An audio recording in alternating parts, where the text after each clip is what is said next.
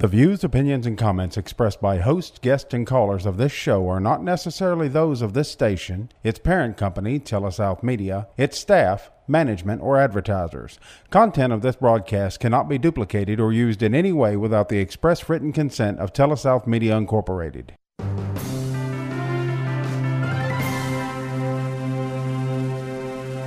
Now join us for Advisors Roundtable with your hosts, certified financial planners Greg Cooley and Bubba Labus. It's professional advice for your life. Welcome to the Advisors Roundtable. Certified financial planners Greg Cooley and Bubba Labus with you right here on the Advisors Roundtable on Super Talk Radio. Thanks a lot for listening, and thanks a lot for patronizing, and also thanks a lot to all of our sponsors. So, Bubba, you brought something up on yesterday's show that I went and looked up. I had to have the number. You said that there's going to be a record amount of wealth transfer from the baby boomers over to the next generation over the next few years. Actually, it's already begun.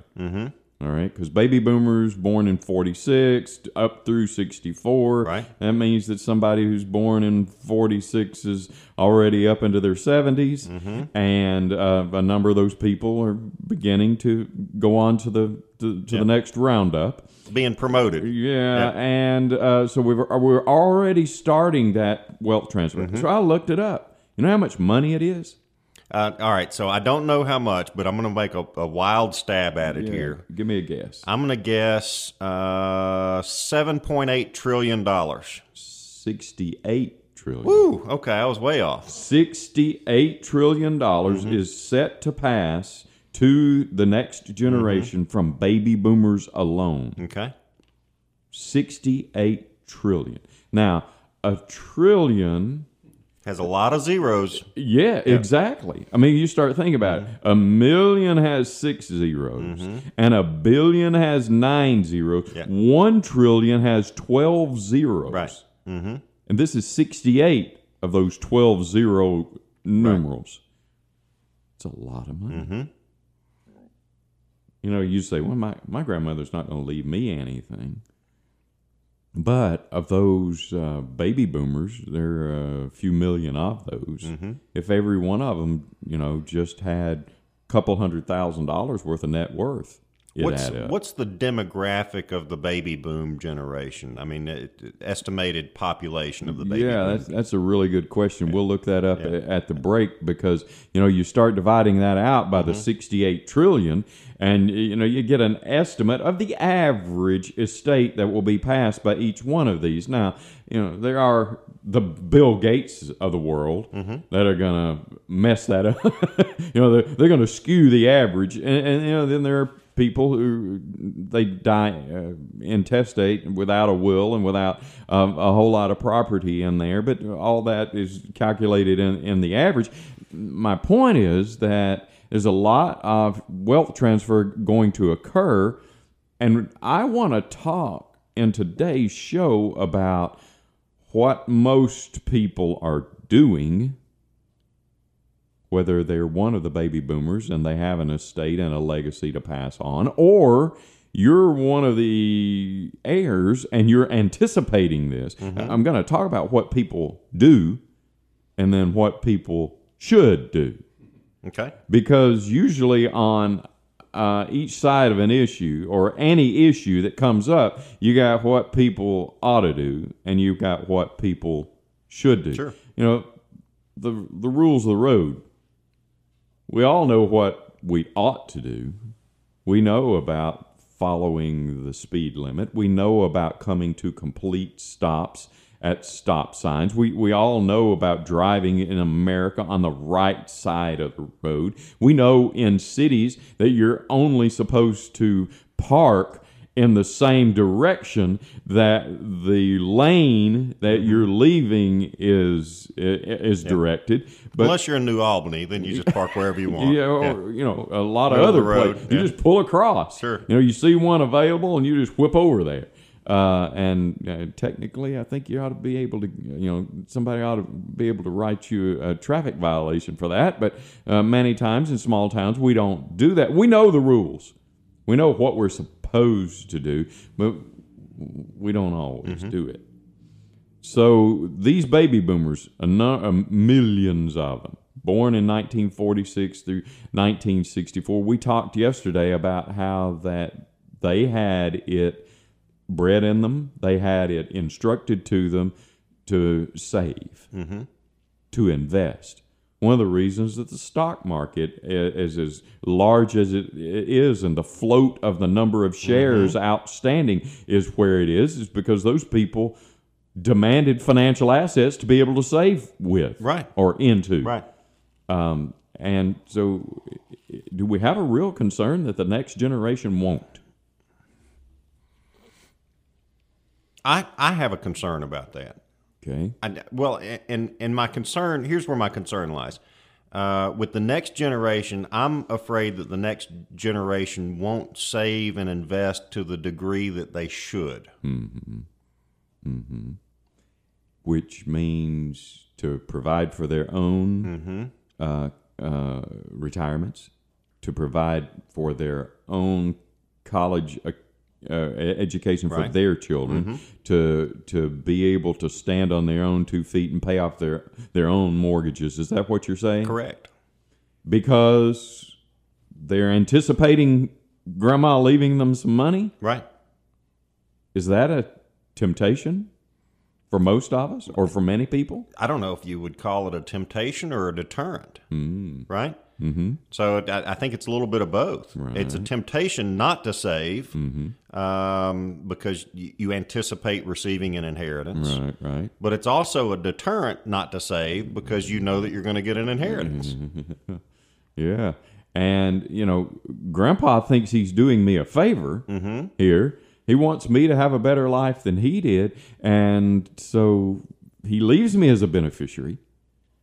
But is that, as you said, a deterrent, a discourager to me standing on my own 2 feet and actually feeling good about myself and my own accomplishments? That's a really good moral, ethical question for us to ask ourselves. And speaking of moral and ethical questions, you become aware that Grandpa is a person of means, that he's got a little bit. And I'm probably in the line to be able to receive some of that. And we're going to talk about what most people do as a reaction to that knowledge and what people should do in the next segment here of the Advisors Roundtable on Super Talk. Welcome back to the Advisors Roundtable. Certified financial planners Greg Cooley and Bubba Labus with you on Super Talk Radio. And so, Bubba, we're talking about the $68 trillion of wealth transfer that's going to occur between baby boomers and the next generation. So I looked at it over the break. So $68 trillion that's going to pass from the baby boom generation on to the next generation. Right. Probably over the next 20 years, right? And that doesn't account for any market growth, anything like that, that sort of thing. Good point. The baby boom generation is comprised presently of about 75 million people. Okay. All right. But those born between 46 and 64. Right. Okay. Pretty big generation and population of folks I'd say on a percentage level, that sort of thing. Of our total population of 350 to 400 million, and how many did you say? 75 million. 75 million of it is just that age group. That's right. Ooh. So that equates to about $900,000 per individual in that age group. Now, obviously, there's going to be some folks in that age group that have billions of dollars and other folks that have nothing. But on average, right? And I'm careful with that average word, right? Sure. But $900,000 would pass for each one of these individuals. For each one of these individuals. So if I married somebody in that baby boom generation, if I'm a baby boomer and I'm married, and I was born in the early 60s, before 64, so yes, I'm in there, and I married somebody in there, so we should have 1.8. Theoretically, you should have 1.8 to pass on to heirs. Okay. Right? So before we went to break, you had this hypothetical situation where you had grandson who was thinking about granddad who had this money, right? Well, So here's where the flaw is in that, right? right. Number one, you've got to be assured that granddad is going to leave you some money. More than likely, he's going to leave it to his children, which are going to be your parents, right? So sometimes I'm making an assumption that may not come true very quickly. You also have to be prepared for the fact that people are living longer today. You know, and when my little girl was born, I'm nerdy, so I did the math on it, and actuarially, which a bunch of fancy math, how long is she going to live? Assumptions, and she lives with college-educated people, blah, blah, blah, blah. Right. And the assumption is that she's going to live to be, on average, 118 to 120 years old. A lot of people don't realize that. No, not many people realize that. So people are living much longer, right? Now, Granddad, born in this baby boom generation, he may not have known as much about saturated fats, and he may not have known as much about alcohol consumption and smoking and exercise and all that stuff. But he's still probably going to live a fairly long life. Just assume that he lives to age 90. Right. Right? Well, then you've got another child or other children who are going to inherit from granddad. And they're probably in their 60s or 70s. Well, not if yet. He's 90. Right. Well, if he's 90, right? Right. But more than likely, they're going to live to about 100 to 105, right? Yeah. The child, and the grandson in this case, is probably going to live for a much longer period of time. So we're talking about 60 years. So theoretically, assuming, the day I go to Granddad's 70th birthday party, and I sit over in the corner and I'm just wringing my hands. Oh, I'm about to cash in here. Yep. Yeah, man, I'm going to be rich. Yep. May not happen that quickly. Is that what you're telling me? Well, in my case, I'd probably say put me on an iron lung, keep me alive as long as you can. Just make those guys wait. Because I see the greed in his eyes, right? Exactly. Yeah. So number one, I think, and I know we see this all the time in our practice, and also talking with other financial advisors, CPAs, attorneys, and going to chancery courts and whatever, we see human nature get involved in this. We do. So we get a little greedy. We start assuming. We start thinking. Hopefully nobody out there gets murderous intent about Granddad. All right? But we start almost spending that money before we get it. Right. All right? Now, that causes sometimes some family friction, doesn't it?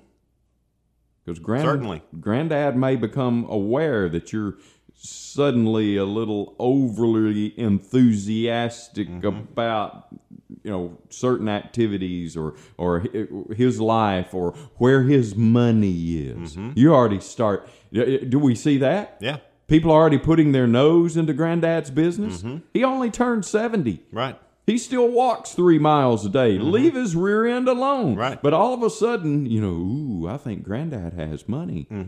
And maybe Granddad starts thinking, old Bubba over there, yeah, I'm going to leave him something, but I ain't leaving it outright. I'm going to talk to that attorney about putting it in a trust or something and kind of control it.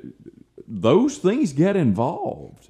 So I'm glad you brought that up because it gets back to, I think, one of the big root problems that we've got here, right? The baby boom generation has $68 trillion to pass on over the next 20, 25 years, whatever it may be, right? And how many of them actually have an estate plan done? That's a good point. A really great point. If you don't want this to happen to your family, then maybe you start with putting your affairs in order. Is that what you're saying? Exactly. So let's go back to that average couple. Husband, wife, both of them baby boomers. They should have about $1.8 million worth of net worth. Now, to a lot of people out there, that sounds like all the money in the world. Right. That's a heck of a lot. Yeah. But is it unreasonable that somebody's estate, husband and wife, would add up to that? It is not unreasonable at all. And it's pretty easy to do. Really? Yeah. Let's do some math. So a home of $300,000, $1 to $200 to $300,000. All right. Maybe grandmom and granddad worked. Yeah. So maybe both of them had a 401k or a pension or some kind of asset there. Call that $500,000 each. Well, You're at 1.3 already. yeah, because if they're from that generation that saved, they probably jumped into 401ks when they came around at 1980. Right. I'll tell you, one of the enticements for people in the baby boom generation, for them, there's such a high participation in 401ks for people in the baby boom. And you know why? Free money. Right. Where'd the free money come from? From the employer. Yeah, so I put a little money in. I don't pay tax on it. The employer puts some. I get an automatic maybe 3% to 5% raise. I'm not going to leave any of that on the table. Yeah. And so they're from that generation. You know, the free is a big deal. From a dollar perspective, that's a 100% return on your money. If I put in 3 and you put in 3, yes, sir. And the market didn't do anything for me. And then over the last few, 40 or 50 years, markets average pretty good for me. So there's another 6, 8, 10% on top of it. Yeah, I could have. And mama could have $300,000, $400,000, $500,000 a piece. Right. Now, here's another thing about the baby boom generation.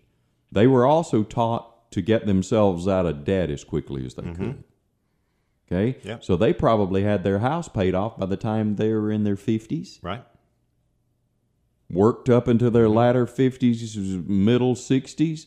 They may have worked 8, 10, 12 years without a house payment. What'd they do with that? Well, it went into ancillary savings. It probably did. So in addition to having a home that has equity in it that's paid for of $100,000 to $300,000, and each one of us had the 401k investment that was $300,000 to $500,000, and then we had ancillary savings or investments on the side. And Granddad may have been a tinkerer, so what did he do? He may have had a rent house on the side, or bought a little farm and put a couple cows out there. Yeah. I mean, when we start describing this, do you think a lot of people listening thinks, that sounds like my granddaddy? Right. Right. Huh? And then some of them have some life insurance left. Yeah. Is that thrown into the pile? It is. So it's, and years ago, it used to be a pretty hefty consideration when you were looking at estate planning. okay. So right now, the annual exclusion, I think next year, indexed for inflation is going to be 12.7. 12.7. Yeah, 12.06 or something like that. Whatever the number is, but Right. over $12 million per individual. Per individual. So me and mom, that's over. It's almost 25 million. I remember when the estate tax exemption was $600,000. I do too. And I think even $500,000 before they adjusted it. So life insurance is absolutely one of those things that could really propel you into the next tax bracket, if you would, from an estate tax. So from a nerdy point of view, let's talk about how that practically worked. Yeah.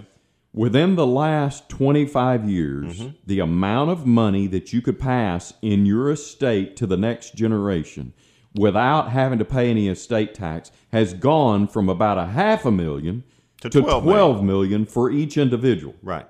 All right.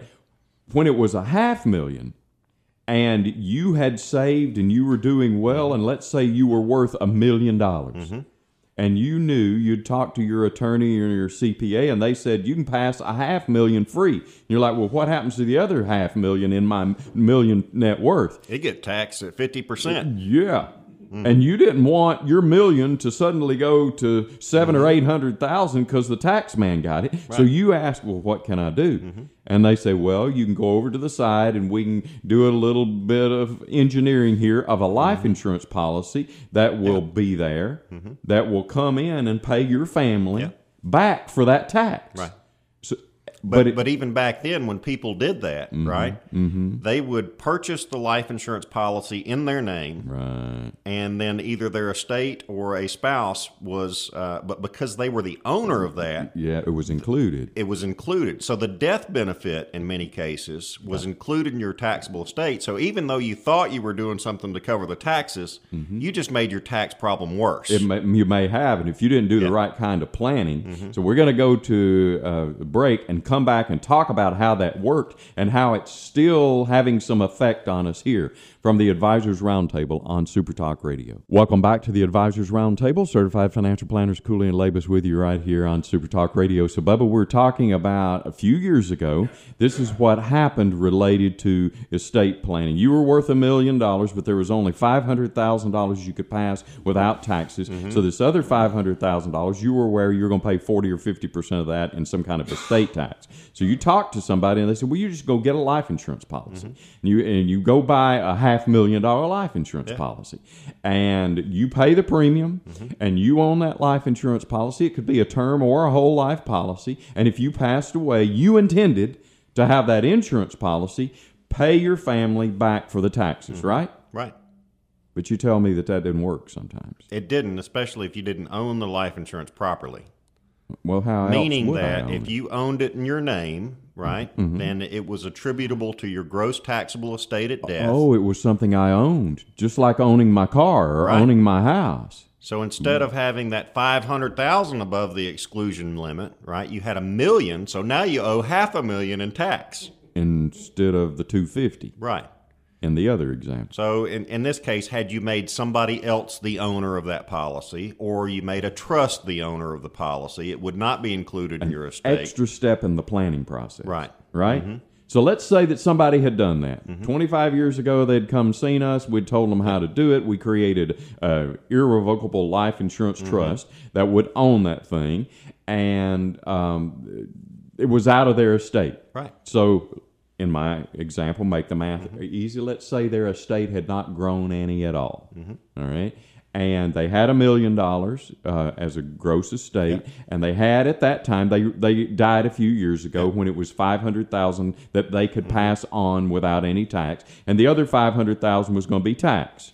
And if that occurred, and they had to pay $250 in tax, hopefully the life insurance is at least $250, maybe more. Yeah.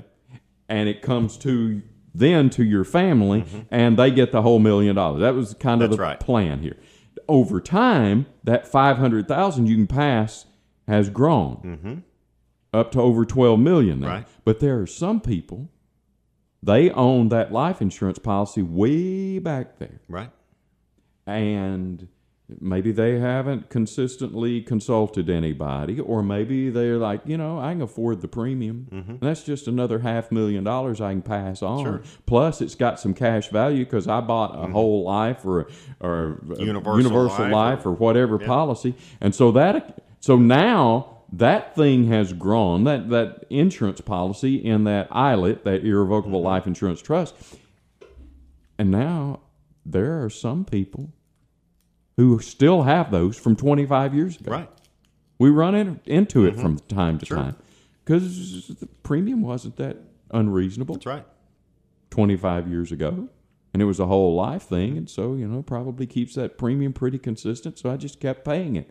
And now, in addition to Grandpa and Grandma having these 401ks and this house and all these other holdings, they got this $500,000 thing that's going to go to somebody. Right. Right? Now, we don't have to worry about that as much because $12 million, about 1% of the estates in America are over $12 million. Right. So not that many people have to worry about this anymore. Yeah. But they keep playing political football with that number, don't they? They do. There's talk of repealing it and making it $5 million again. There's talk of leaving it alone. I think it just depends on who's in Congress at the time, who's going to make that decision. Yeah. And what we're talking about is the amount that you can pass on in your estate without having to worry about that 40 to 50% tax, that estate tax on the excess. So if you're aware that Grandpa and Grandma have this $1.8 million and the greed bug bites you, we've talked about the fact that sometimes you start doing things that are incorrect. Sometimes you get a little nosy. Sometimes you start spending the money before it even happens. Sometimes that is a disincentive for you to save it all. Now, made a good point. Because what did grandmother and granddad do? They had children, right? So even when they pass away, It probably won't go directly to you. it won't go directly to you, and it's probably going to be split. Yeah. I think the average is somewhere like 2.3, 2.4 children. So you're looking at about $700,000 per child, right? On average, right? Right. So we've spent a fair amount of time talking about how people incorrectly respond to this knowledge. How should they respond? Well, first of all, let's talk about mom and dad or grandparents. You said they should have a will. They should have a will. They should probably have an estate plan. They should, maybe trust or part of that. Okay. A number of different planning issues that they would have. And they need to talk about somebody about taxes. They need to talk about legacy. They need to talk about charitable giving. Yeah. They need to talk about all this. And more importantly, they need to review that at least every 3 to 5 years. Oh. Because tax laws do change. They do. Right? Look at what's happened over the last 20-something years, going from $500,000 to $12 million. Yeah. The planning that you did 20 years ago is probably not sufficient for today's It may not time. be. And who knows, next week, whatever you've done this week might not even be sufficient. Yeah, or the next couple months, because Lord only knows what's going to happen with these midterm elections. That's right. You know, and so the attitude in Washington may change. Sure. Right? So that's from the grandparents' point of view. There's a number of stuff that they need to be doing. We've done lots of shows on that. What about from the grandchild's point of view? What should they really do morally, ethically, with this knowledge now, as opposed to those 2 or 3 things that we see them doing? That's probably not right. Yeah, unless they know specifically and have seen it in writing that their parents are going to be bypassed in any way, they need to be aware and be prepared that they're not going to get anything for quite some time. You're saying cool your jets. Cool your jets. Huh? And they need to get back to basics and start saving some money in their own 401k. Because who knows, their parents may be spendthrifts. Oh, they may be. Which means they may go through what Grandpa leaves them. That's right. Yeah. And that happens. Because we're talking about the children of baby boomers that we talked earlier about. Now, those children of baby boomers, they may have been aware for years, young man. You're just now becoming aware of it in your 40s and 50s when you're the grandson. Mom and dad may have been aware that grandparents were wealthy years ago, and they may have their own designs on this money. Sure. And if that is true, you may not get anything. The second point that I think people need to take in consideration is anything you inherit, you need to consider it as gravy. Over and above. Yeah. First of all, cool your jets. Secondly, I think you need to be standing on your own 2 feet, and you need to be doing your own saving and building your own legacy and having your own estate and giving your own gifts to charity, as opposed to helping or hoping that somebody else is going to help you out and do some of this. So I made a point just a moment ago related to this passing on of wealth, and from the point of view of the grandparents and them doing it right. One of the points I made was charitable giving. If you haven't, as you said, haven't seen the documents, do you know how much of this Grandpa is going to give to St. Jude? No, you don't. Do you know how much he's going to give to his favorite university? Do you know how much he's going to give to his church or synagogue? Unless you've seen the documents, you're just assuming that you guys are going to get it all. Right. Maybe not. Maybe not. Because I'll tell you, a lot of churches, a lot of charities, and a lot of institutions and schools have done a good job of convincing people that, just name us in your estate plan for 10%. Now, my example of $1.8 million, 10% is how much? $180,000. Yep. May go to a church or a charity or an institution. That's $180,000 you're not going to get. That's right. Huh? Yeah. Another thing Imagine if you could, though, that every one of these baby boomers out there left 10% of their estate to a charity Or a college. Just think, because 10% of, what did I say, 68 trillion? $6.8 trillion left. Yeah. Yeah, 6.8 trillion going to your favorite college. 6.8 trillion is going to be split up among churches and synagogues and institutions around the country or around the world. Imagine the legacy that can create. And as we're talking about it here, the reason that we can talk about it so passionately or use the words as we use them is because we have heard the fundraisers of these institutions and these churches do this in presentations. And they do a really good job of convincing people with means that, hey, you've been blessed, you need to pass it on in some way other than just give it to kids who are going to buy Bentleys with it. Correct. Huh? And there are a number of people who have that attitude and have thought about it. We're going to go to break, and when we come back, there are a couple more things that I think, from your point of view as this grandchild, you need to do and can do morally and ethically to help this process, as opposed to being greedy and hindering the process, at the Advisors Roundtable on Super Talk. Welcome back to the Advisors Roundtable. Certified Financial Planners Bubba Labus and yours truly, Greg Cooley, with you right here on Super Talk Radio. So, Bubba, we're talking about this transfer of wealth, the $68 trillion transferring from baby boomers to the next generation, and how people react, the children and grandchildren, and also sometimes these baby boomers correctly and sometimes incorrectly. And I want to leave this discussion on a positive note, all right? So let's talk about new wealth. You've never been rich before. You never had money before. You know, their television shows, their reality shows of this, you know, my big fat lottery mansion or whatever. Right. Right? And people do gaudy things. They do.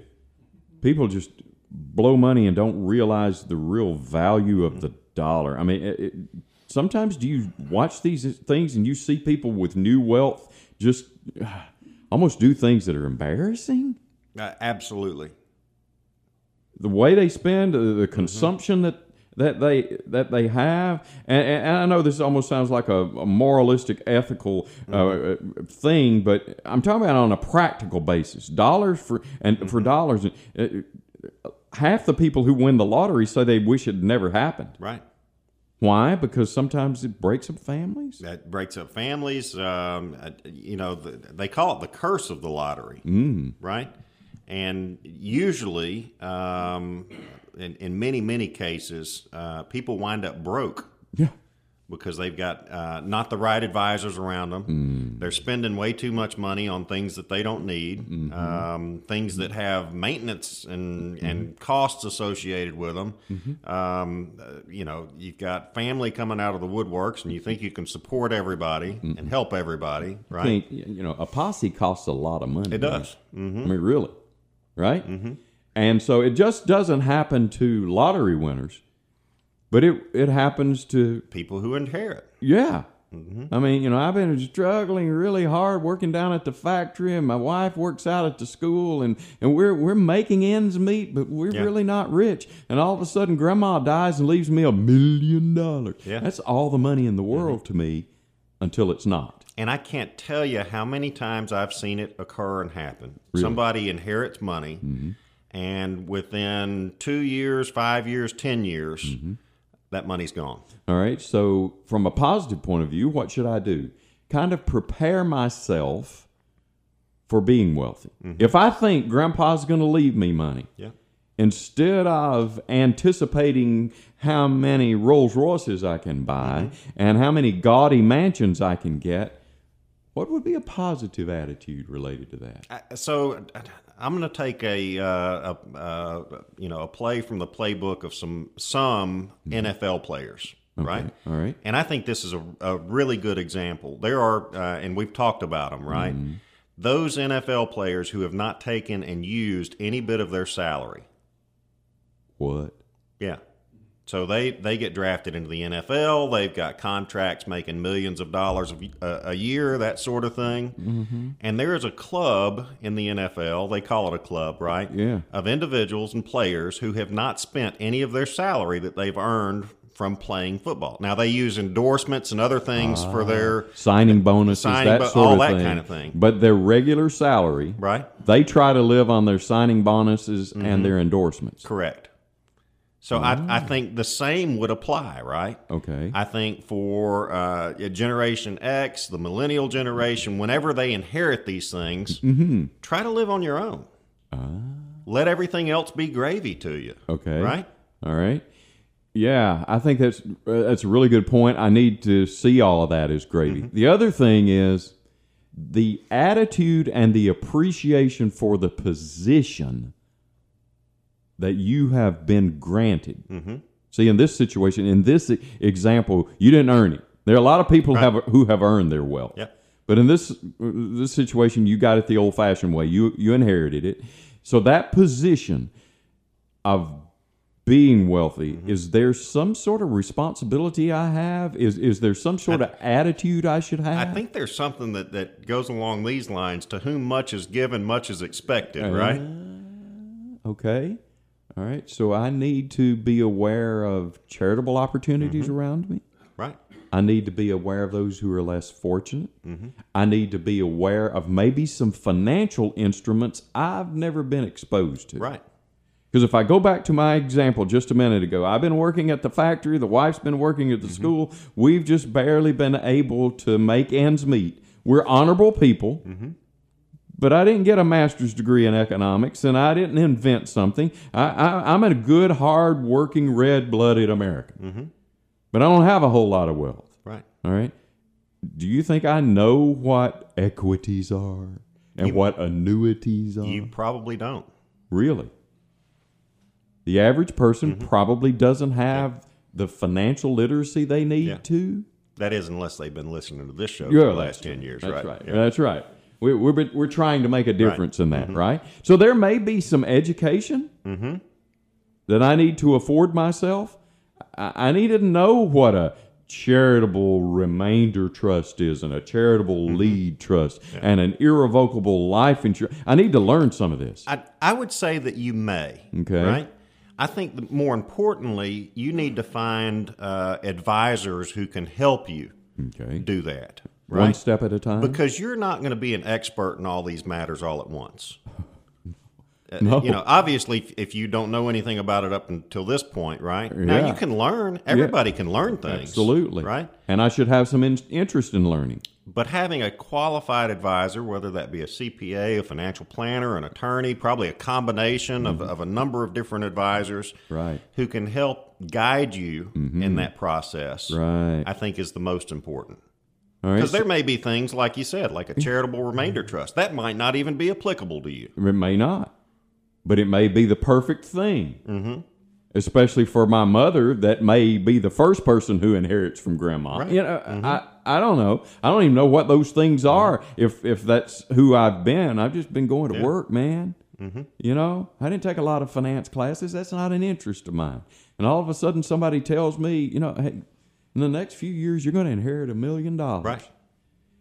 Before I allow myself to go already spend the money on a lake home and already get myself the F-250, not the F-150, and already, update my house. And before I do that, I probably need to be prepared to handle it. That's right. All right?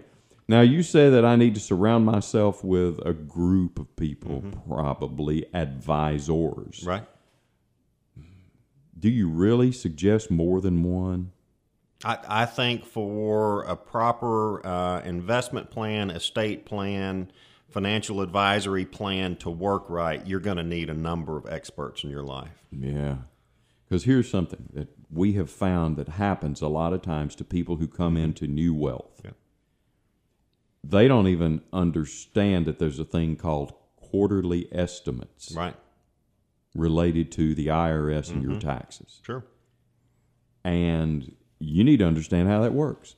You need to understand what dates in the calendar are important. You need to understand that, a CPA may be able to not only help this go more smoothly, but a CPA may keep you out of the pokey. That's right. There are a number of reasons why different expertise are required. Yeah. I'll give you an example. Let's say that you've never had cancer before. You've been rocking along, life's good. Okay? And all of a sudden you get that diagnosis. Something's not working right in your body. You go to the doctor, and the doctor tells you need to go see a specialist, and that specialist tells you need to have these tests, and the next thing you know, you're dealing with something you never dealt with before. Right. All right. And I'm not saying that inheriting money is like having cancer, but it could be. Could be. It could eat at you. It could be extra stress and anxiety. It could get you in trouble. It could come between you and your family, as we see happening with a lot of people who win the lottery. So you have had this diagnosis. Well, go back with what I just said. You started with your general practitioner. Then you went to a specialist. Then you got the lab involved. Then you got a pathologist involved. Right. Then you got an oncologist involved. And you probably want all that because you want to get over the big C. Exactly. The same thing is true related to newfound wealth. You probably want a CPA involved in your life if you've never had one before. You probably need an attorney. You probably need a financial advisor and an investment advisor. You probably need to want that, just like you want all these other specialists. And I would even argue that if you're a financial advisor, a CPA, or an attorney that comes into this world, you probably need advisors too. I agree. Wholeheartedly. Because what they say about the attorney who has himself as a client. Yeah, he's his own fool. Yeah, absolutely. And we don't want that to be the case for you. From the Advisors Roundtable on Super Talk Radio.